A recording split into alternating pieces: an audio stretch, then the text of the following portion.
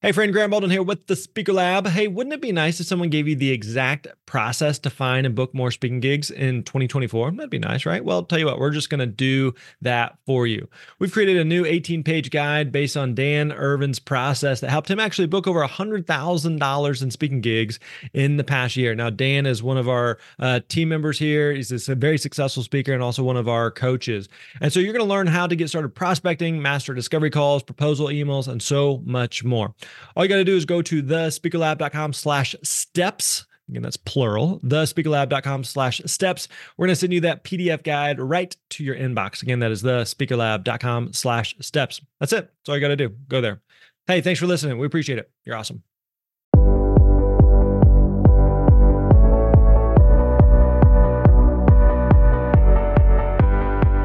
Hey, what's up, friends? Graham Baldwin here. So glad to have you here with us today for episode 397 of the Speaker Lab podcast. Today, I am thrilled to welcome the one and only Shep Hyken and have the opportunity to hear more of his story. Now, in his early 20s, Shep determined that he was going to go into the speaking business, and honestly, the rest is kind of history, but we're going to obviously dig into that today. He was really grounded by key principles and values that were instilled by his parents at a young age, and Shep has really carried these practices through each decade, of his business's growth. He's been at this for a while, so he's got a lot to teach us, a lot for us to learn. He's really determined to reach others with his knack for entertainment, his heart for customer service, and he really created his own business plan by beginning with the end in mind. During our conversation, Shep is going to be giving insight on the numbers game of speaking, why one gig should lead to another, and also how to face imposter syndrome with courage and humility. He's also going to unpack the importance of sales and marketing, follow up on why the job is not actually doing the speech, but rather getting the speech. His consistency and perseverance have allowed for sustainable growth and continued relevance as he has adjusted to the needs of his audience. Shep is one of the best in the business. He's been at this for nearly as long as I've been alive. He's really an advocate for the sweat equity that it takes to be a successful entrepreneur, and his own story is evidence of just that. I know you're going to enjoy this conversation, so let's get right to it. Here's my conversation with Shep Hyken on building a successful speaking business. Enjoy.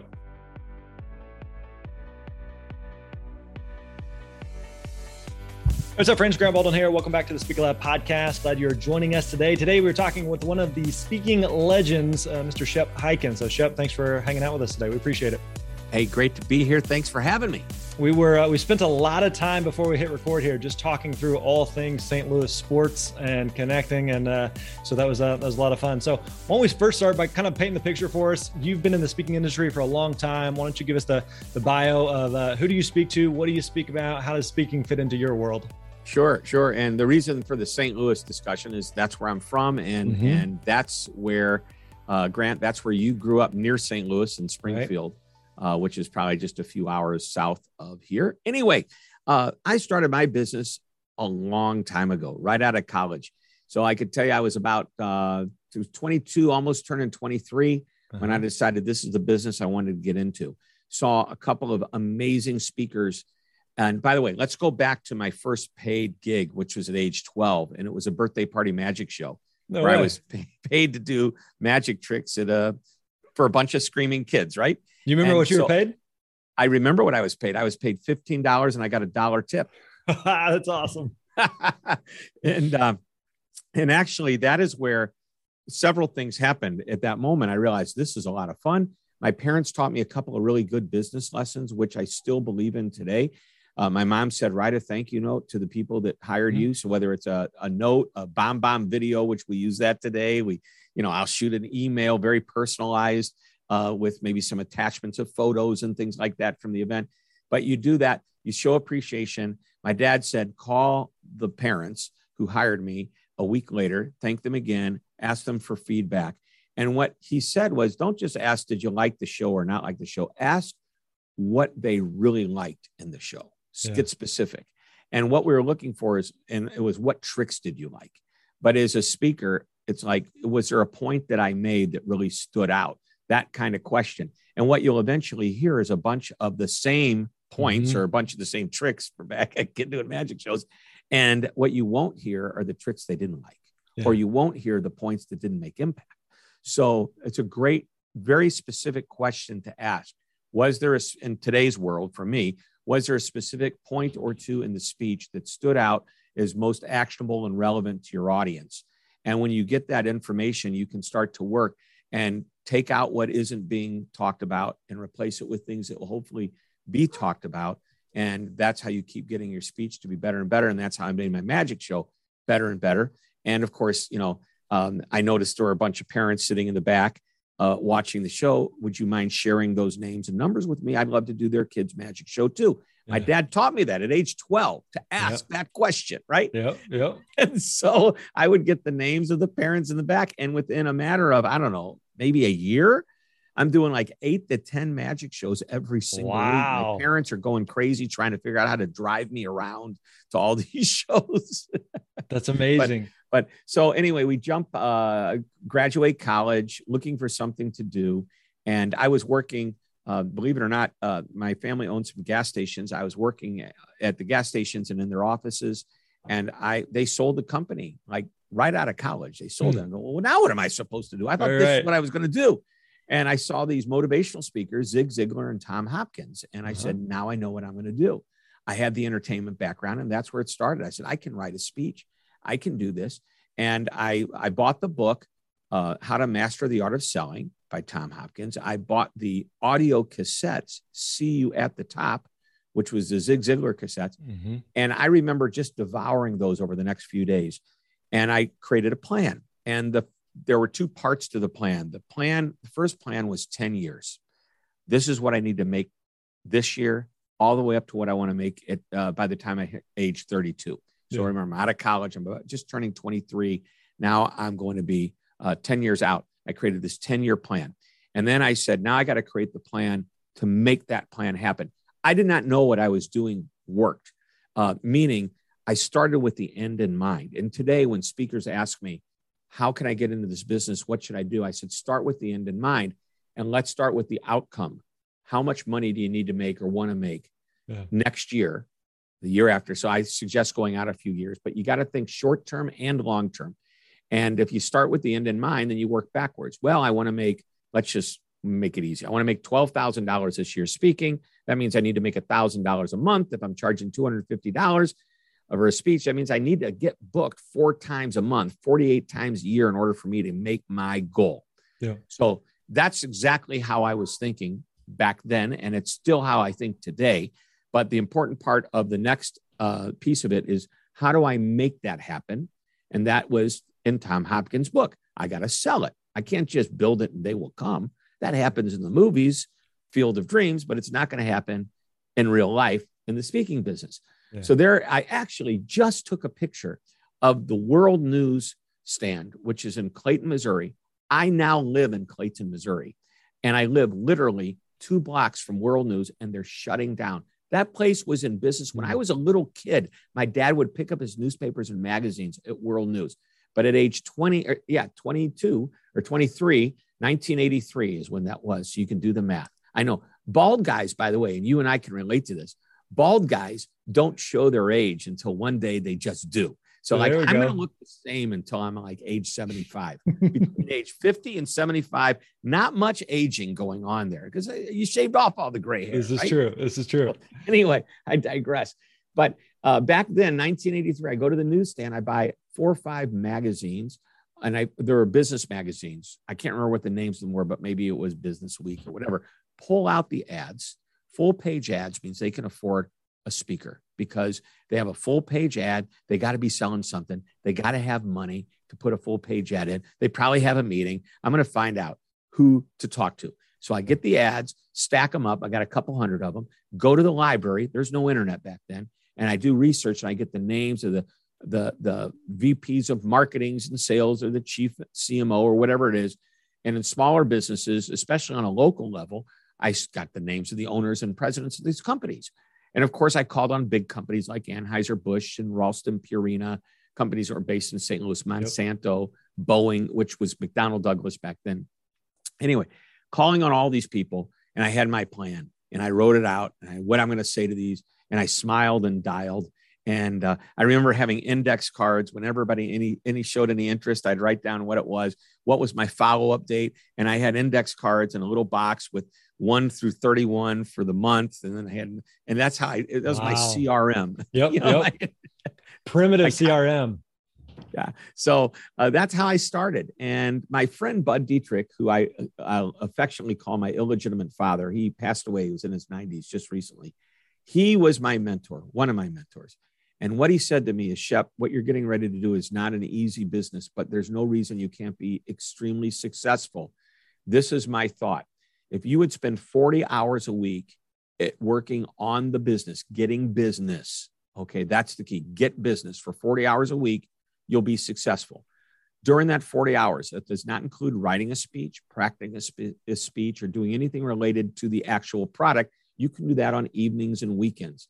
But during the day, you need to be talking to clients. Yeah. So I came up with this idea. I wanted to do 100 people a week was my goal. Try to make 100 connections. Well, I realized you call people, they're not there. They don't call back. And I recognized, but I could still do 20 calls a day, 25 calls a day. And that's what I did. I smiled and dialed. And I realized that about maybe, I'm going to say back then, I could actually get to about 15% of the people. Mm-hmm. So in 100 calls, I'd talk to 15 people. Maybe one or two would be interested in what I had to do, mm-hmm. and sell them. And out of the one or two, if I got 10 of those, one of them were going to buy. Yep. Okay. So it's a numbers game. And Tom Hopkins taught me that in his book. It's all about numbers. If you understand and you figure out, if I make 100 calls, I'm going to get, or for every 300 calls I make, not connections, but actually dials, I'm going to probably talk to maybe 35, 40 of the 40. I'm going to have 5 of those people interested. So maybe it's going to take 600 calls. But I do that after 5 or 6 weeks, I'm going to book a speech. Now, here's the thing. Boy, that's a lot of work. Yes, it is. But how do you get started otherwise? I seem to be doing better than that. But from the standpoint of just that strategy alone, it was about 15% of the 15% that were interested in me, mm-hmm. to give you an idea. But I had to get to the 15% that seemed interested. And that took somewhere in the neighborhood of 100 plus calls to get to 15 people that, I shouldn't say it. 15 people I connected with, 15% of those people said they were interested in me. And about 1 or 2 of those 10, so about 15% of those people would book me. So you get you got to do a lot of calls to get that. But if you're good, a speech should beget another speech. Yep. Now, I was rogue. When I say rogue, I went 5 years without being a member of the National Speakers Association before I was smart and finally joined. A friend of mine, Tom Riley, kept saying, you got to join, you got to join, you got to join. I finally did. Best thing I ever did. So I did this and I started realizing that everything I was doing was right. I could just do it better because I met a lot of people that showed me how to make it better. Yeah. And I was already pretty successful back then, but I was even more successful after my first year or two in the association, learning what I learned. And what's amazing is you can go to a session that says, never cold call again, just use direct mail. And this was just about the time the internet was starting. So they weren't even talking about email. It was actual mail, right? Yeah. And then I would go to the next session that says, don't waste your money mailing everybody. Just pick up the phone and call them. So which one is right? Right. And eventually I realized they're both right. You just have to figure out what works for you and maybe do a combination. So my first clients, I was very lucky. I had a bunch of smaller companies here in St. Louis, but my big clients were Anheuser-Busch, who they booked me for they were actually the first company to sign a contract with me. The second one was Enterprise Rent-A-Car, but the Enterprise booking came before the Anheuser-Busch booking. Up until COVID, a couple of years, prior to that year before COVID, or maybe 2 years, I was still doing work for Anheuser-Busch and Enterprise. Wow.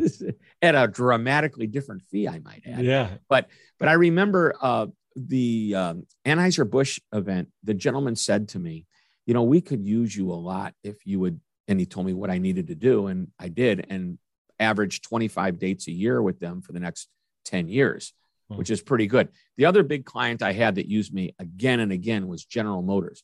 Now, remember, I was a magician and they liked that entertainment value. So I had that, and I would go to work at if there was an auto show, which are these big, ginormous shows with all the automobiles from the manufacturers, I would be brought in to entertain the public for a little bit of the time, but also in the mornings before the show opened, I would talk to the dealers and all of the salespeople, doing a speech, maybe they'd send me to a dealership. I did a lot of work where I'd be in the city for like a week, and they would send me to 3 or 4 dealerships in the morning to go talk to their personnel about how they can create a better service experience. So anyway, that's how it all started. And today I'm very lucky. I'm still doing it.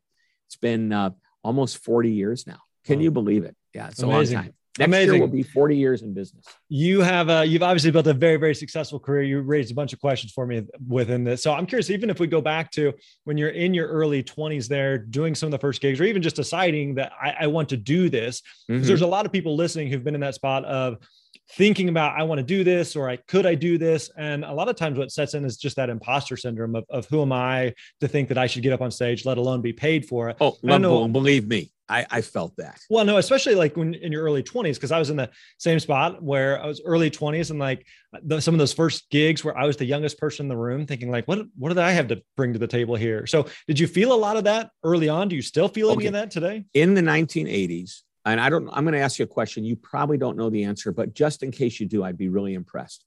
Who do you think the number one customer service company was back in the 1980s? The one that everybody said they give the best service. I'll give you a hint. I want to say Xerox. You're very, very close. Okay. All right. Very close. You're in the genre, but Xerox was known for their sales, but not for their service.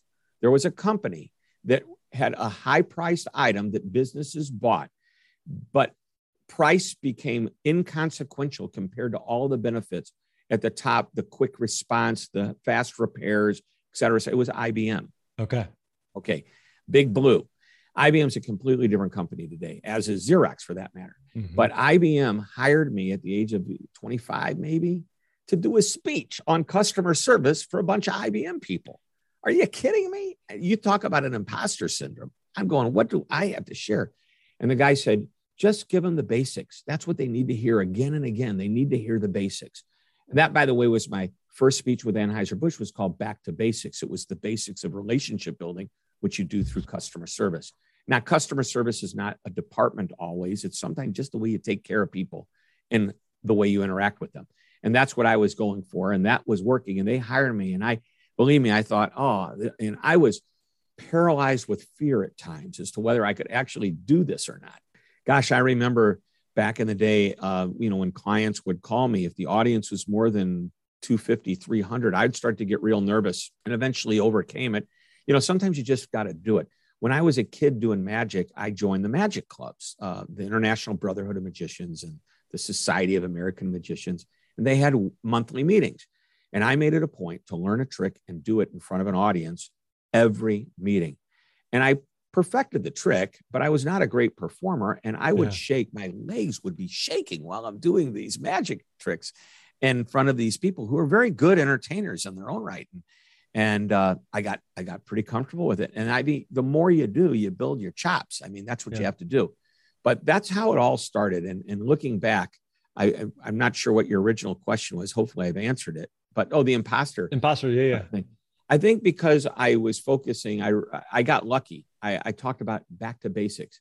In your 20s, you can talk about the basics. You can't talk about high-end sophisticated strategy as if you've been out there for decades like I can today. I couldn't have done what I did. I can't do that back in my 20s, but I can do it today because, I evolved. I did have regular jobs growing up, and a lot of what I talked about and the stories I shared were based on those experiences. And then the company started sharing with me what they want me to put in the speech. That was part of my pre-program questionnaire eventually, was like, what do you want? What stories do you have that would be interesting to share with the audience? Is there an accolade? Have you won an award? How did you win it? Would you like me to talk to your top people? Who do you recognize that I can? And I would do this, and I would say, like if you were in I talked to Grant 3 weeks ago as I was preparing for the speech. He shared a really interesting story. Let me just give you the quick version of it. Well, people go, oh, you talked to Grant. So that's the way it worked. Hey friends, do you know the 5 steps to book more gigs and get paid as a speaker? Well, if not, listen up, because these same 5 steps that helped me to grow a 7-figure speaking career are all laid out in great detail in my latest book, The Successful Speaker. 5 steps for booking gigs, getting paid, and building your platform. Whether you want to speak as a side hustle or your dream is to become a full-time professional speaker, I know what it takes. I share all of that with you in this definitive step-by-step roadmap. Let me be your guide. Learn from my mistakes. Get paid what you know you're worth to share your unique message on stage. If you want to read the first chapter for free or just check out the book, go to thespeakerlab.com/book. Again, that is thespeakerlab.com/book. Check out your copy of The Successful Speaker.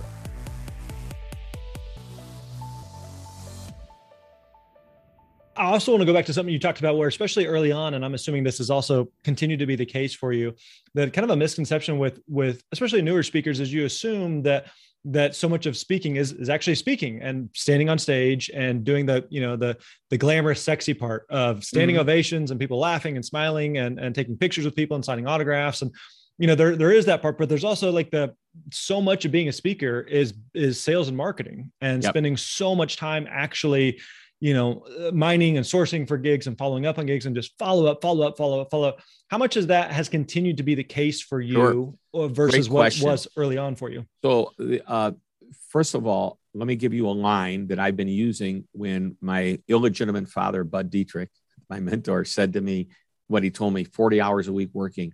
To paraphrase, the job is not doing the speech. The job is getting the speech. Yeah. Big difference. And if you confuse the two, you're never going to even get to the real success. You've got to work at getting the speech. There are a few people, lucky as they are, celebrities, maybe something happened to them where the phone just rings off the hook because of something they did or something that happened to them. That doesn't happen to me. I'm talking about a topic where the competition, there's a lot of people that can do customer service programs, right? Yeah. So today, most of my business is made through reputation and content marketing. Repeat business, obviously, and referrals, but new business comes from that. It doesn't come from me picking up the phone and smiling and dialing, but I will use LinkedIn as a great resource to say, even just today, I read an article about one of my colleagues that's speaking at an event next month. I should be speaking at that event.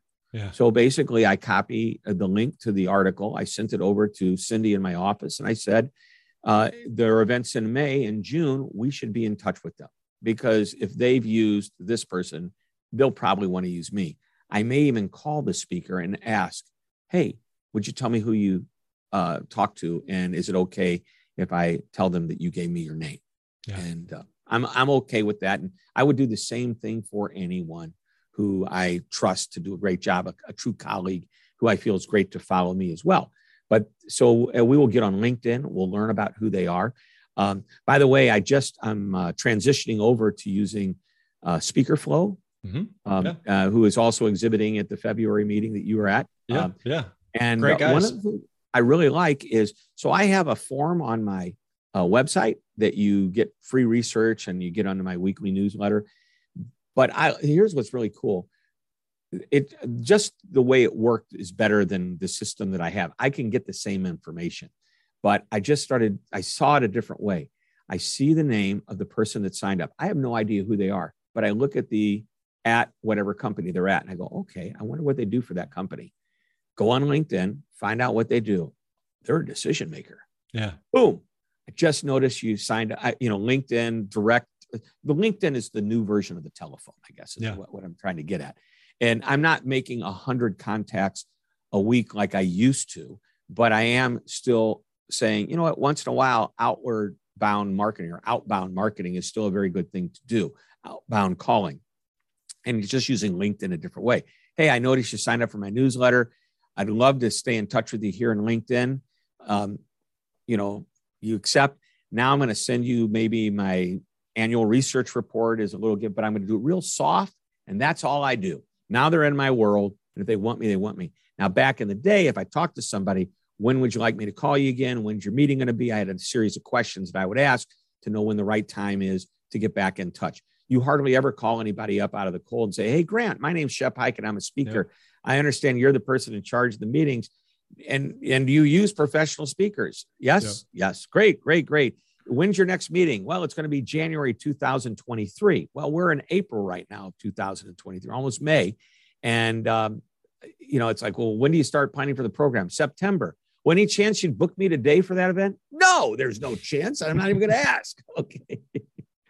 And of course, I'll put in my little file call. Now, if we strike up a conversation, in other words, I've planted the seed now with this potential client. They've signed up for my newsletter. Maybe I've sent them a connection on LinkedIn. If somehow or another we start to interact, I'm going to ask those questions over a period of interactions and know when the right time is. Would you mind if someone from my office got in touch with you about your meeting in September when you start the plan? Boom, done. And by the way, the difference between now and back then it was, do you mind if I get in touch with you? Now it's, do you mind if my people get in touch with you?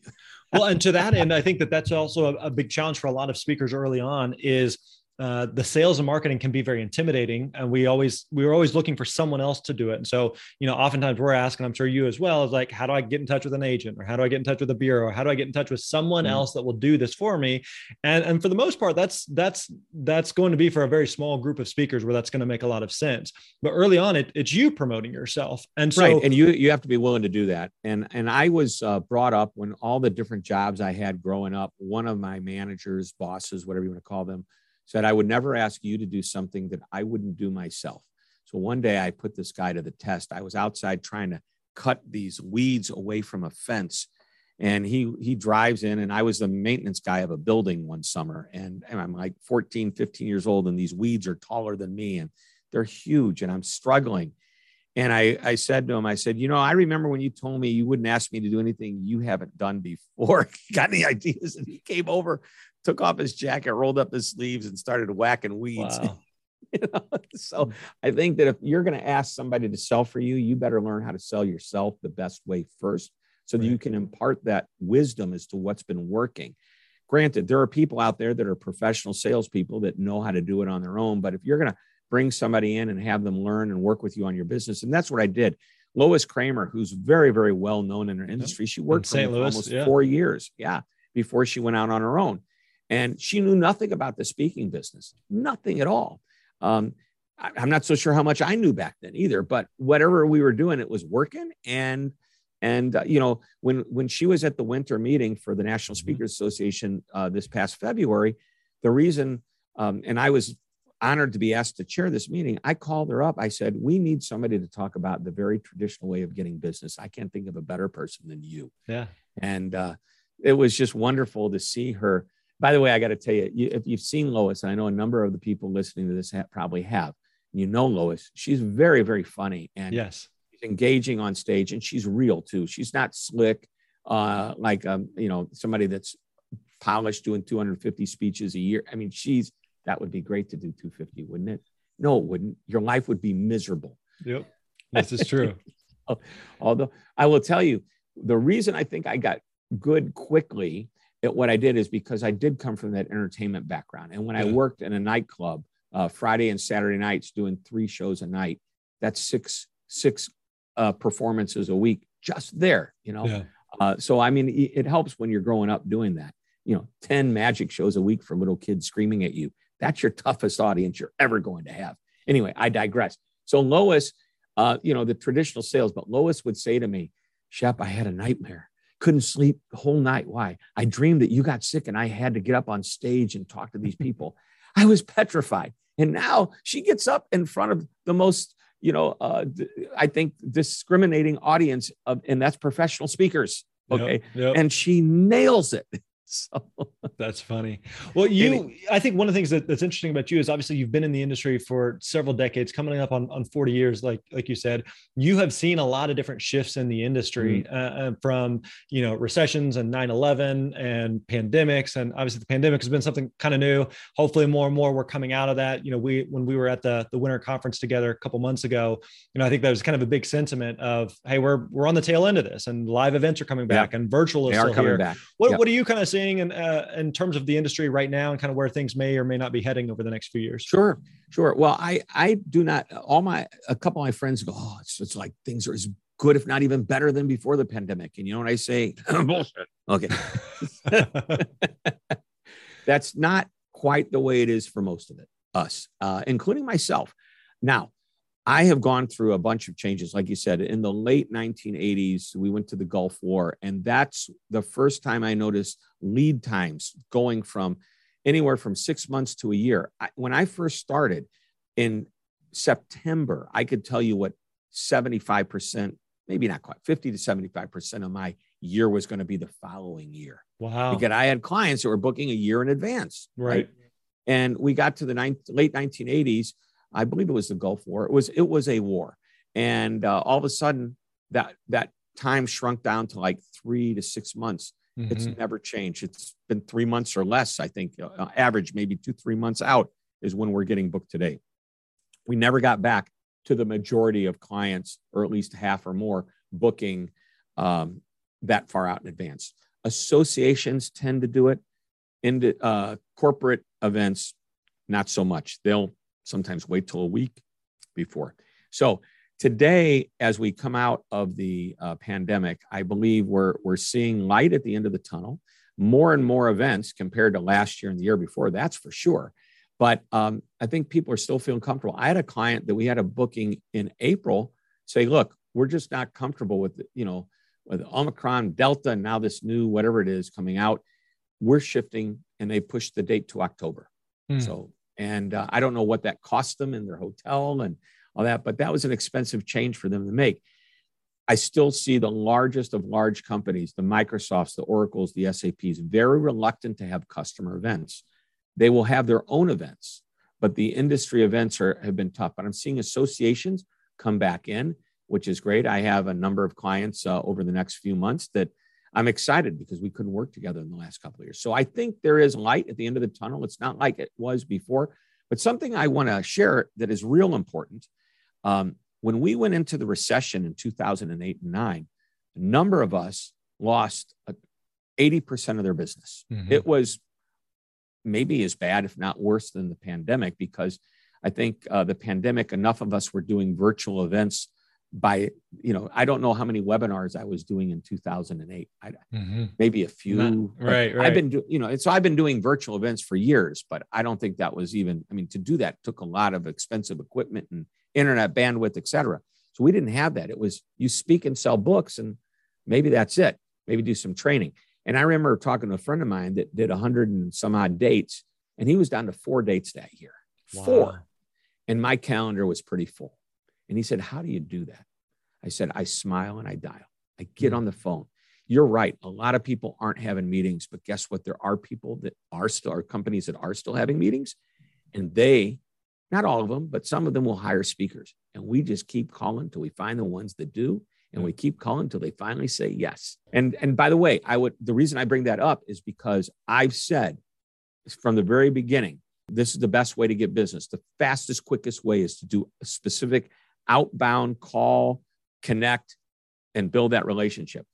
If business gets tough, and I've said it for years, we will go back to that. We will not rely upon my content marketing, my reputation. For the last 2 years, I haven't been on stage. That means I haven't been able to do a booking and have somebody from that audience say, hey, we want you for our meeting next year. Okay. Yeah. That hasn't happened in 2 years. I will be lucky to do 20 or 30 engagements this year. Now, I'm going to do, in the past, I've done maybe 10 to 15 virtual events.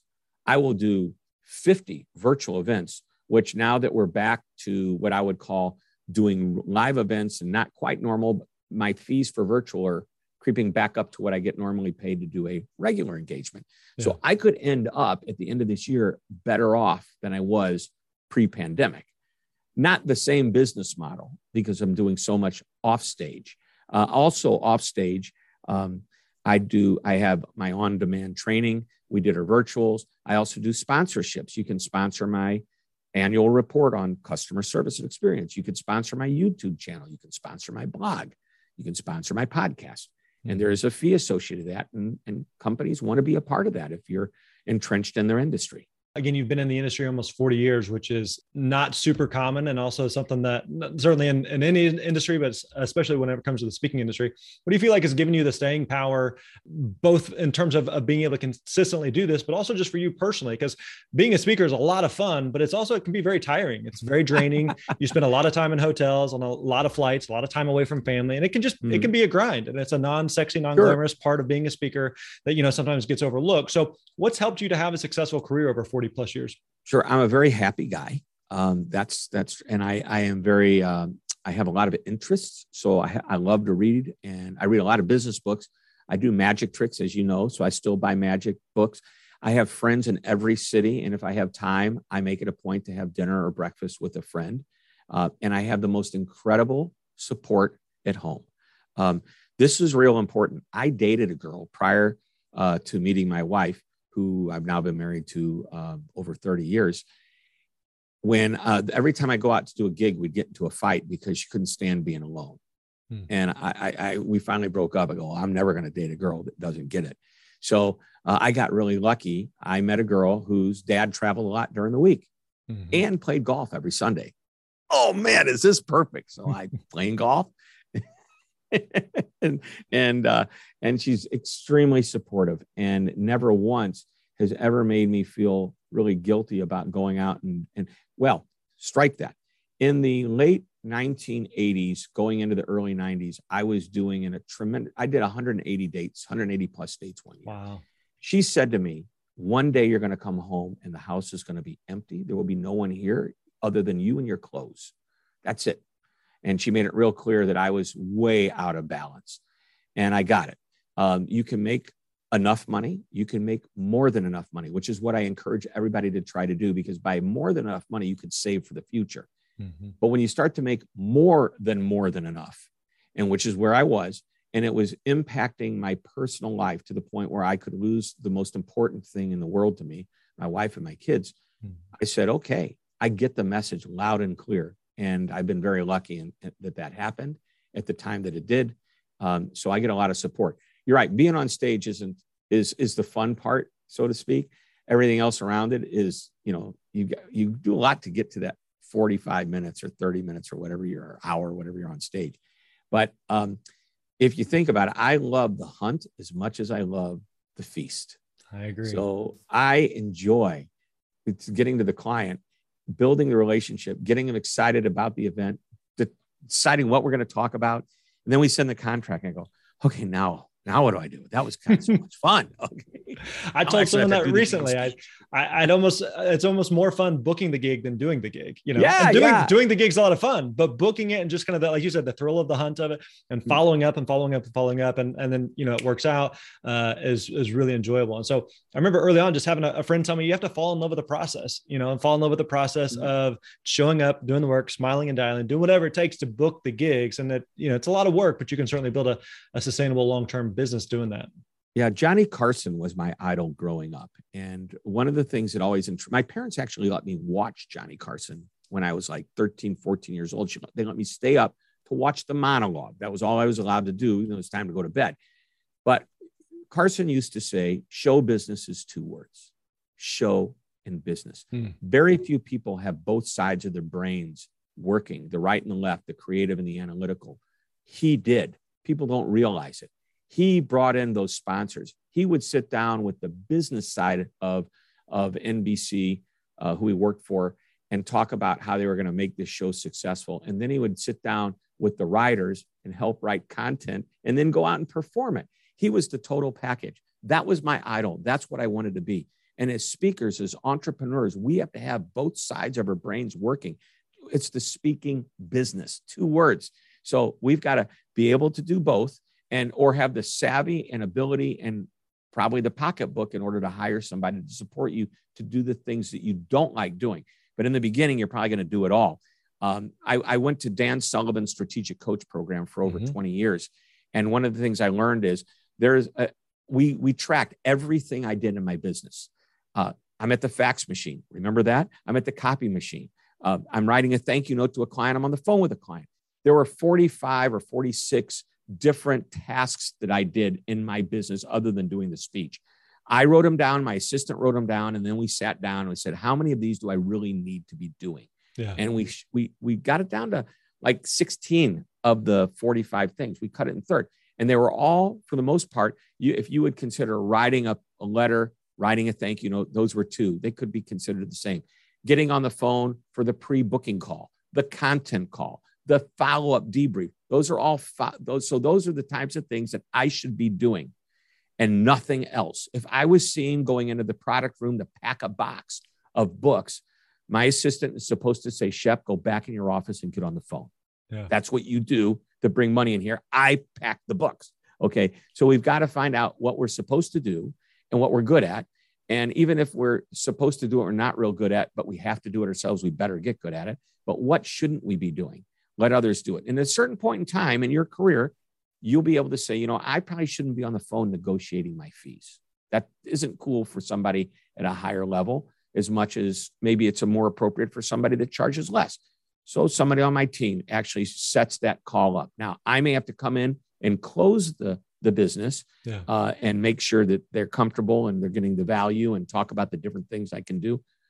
But that's how it works. So I know we're kind of going all over the place, but hopefully there's some nuggets of wisdom in here. Absolutely. And we've covered a lot of ground. We may have to have you back for a part 2. I want to be respectful of your time. So absolutely. I'm ready.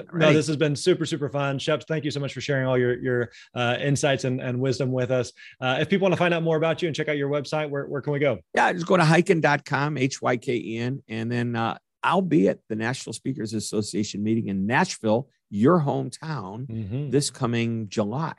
Yeah, so maybe we'll all get to hang out together there. Looking forward to it. Shep, thanks for the time, man. We appreciate it. All right. Take care, man. All right. There you have it. We hope you enjoyed today's episode of the Speaker Lab podcast. Now, I want you to know that we do this podcast simply because we want to serve and support speakers like you. We don't charge anything for you to listen, but in return, we do have one small favor to ask. Would you be willing to subscribe to the podcast where you're listening right now? Hit that subscribe button. Also, leave us a rating and review within iTunes or Spotify, wherever you listen to these podcasts. We read every single one of them, and they also help other people to find the show. Also, if you are looking to take the next step in growing your speaking business, be sure and check out thespeakerlab.com. Again, that is thespeakerlab.com. We got a ton of free resources and tools there, and you can also learn more about the programs that we offer, which include one-on-one coaching. Our mission here is to help you find the confidence, clarity, and clear path that you need to own your speaking success. So again, check us out over at thespeakerlab.com. As always, we appreciate you hanging out with us, and we'll catch you next time. You're awesome.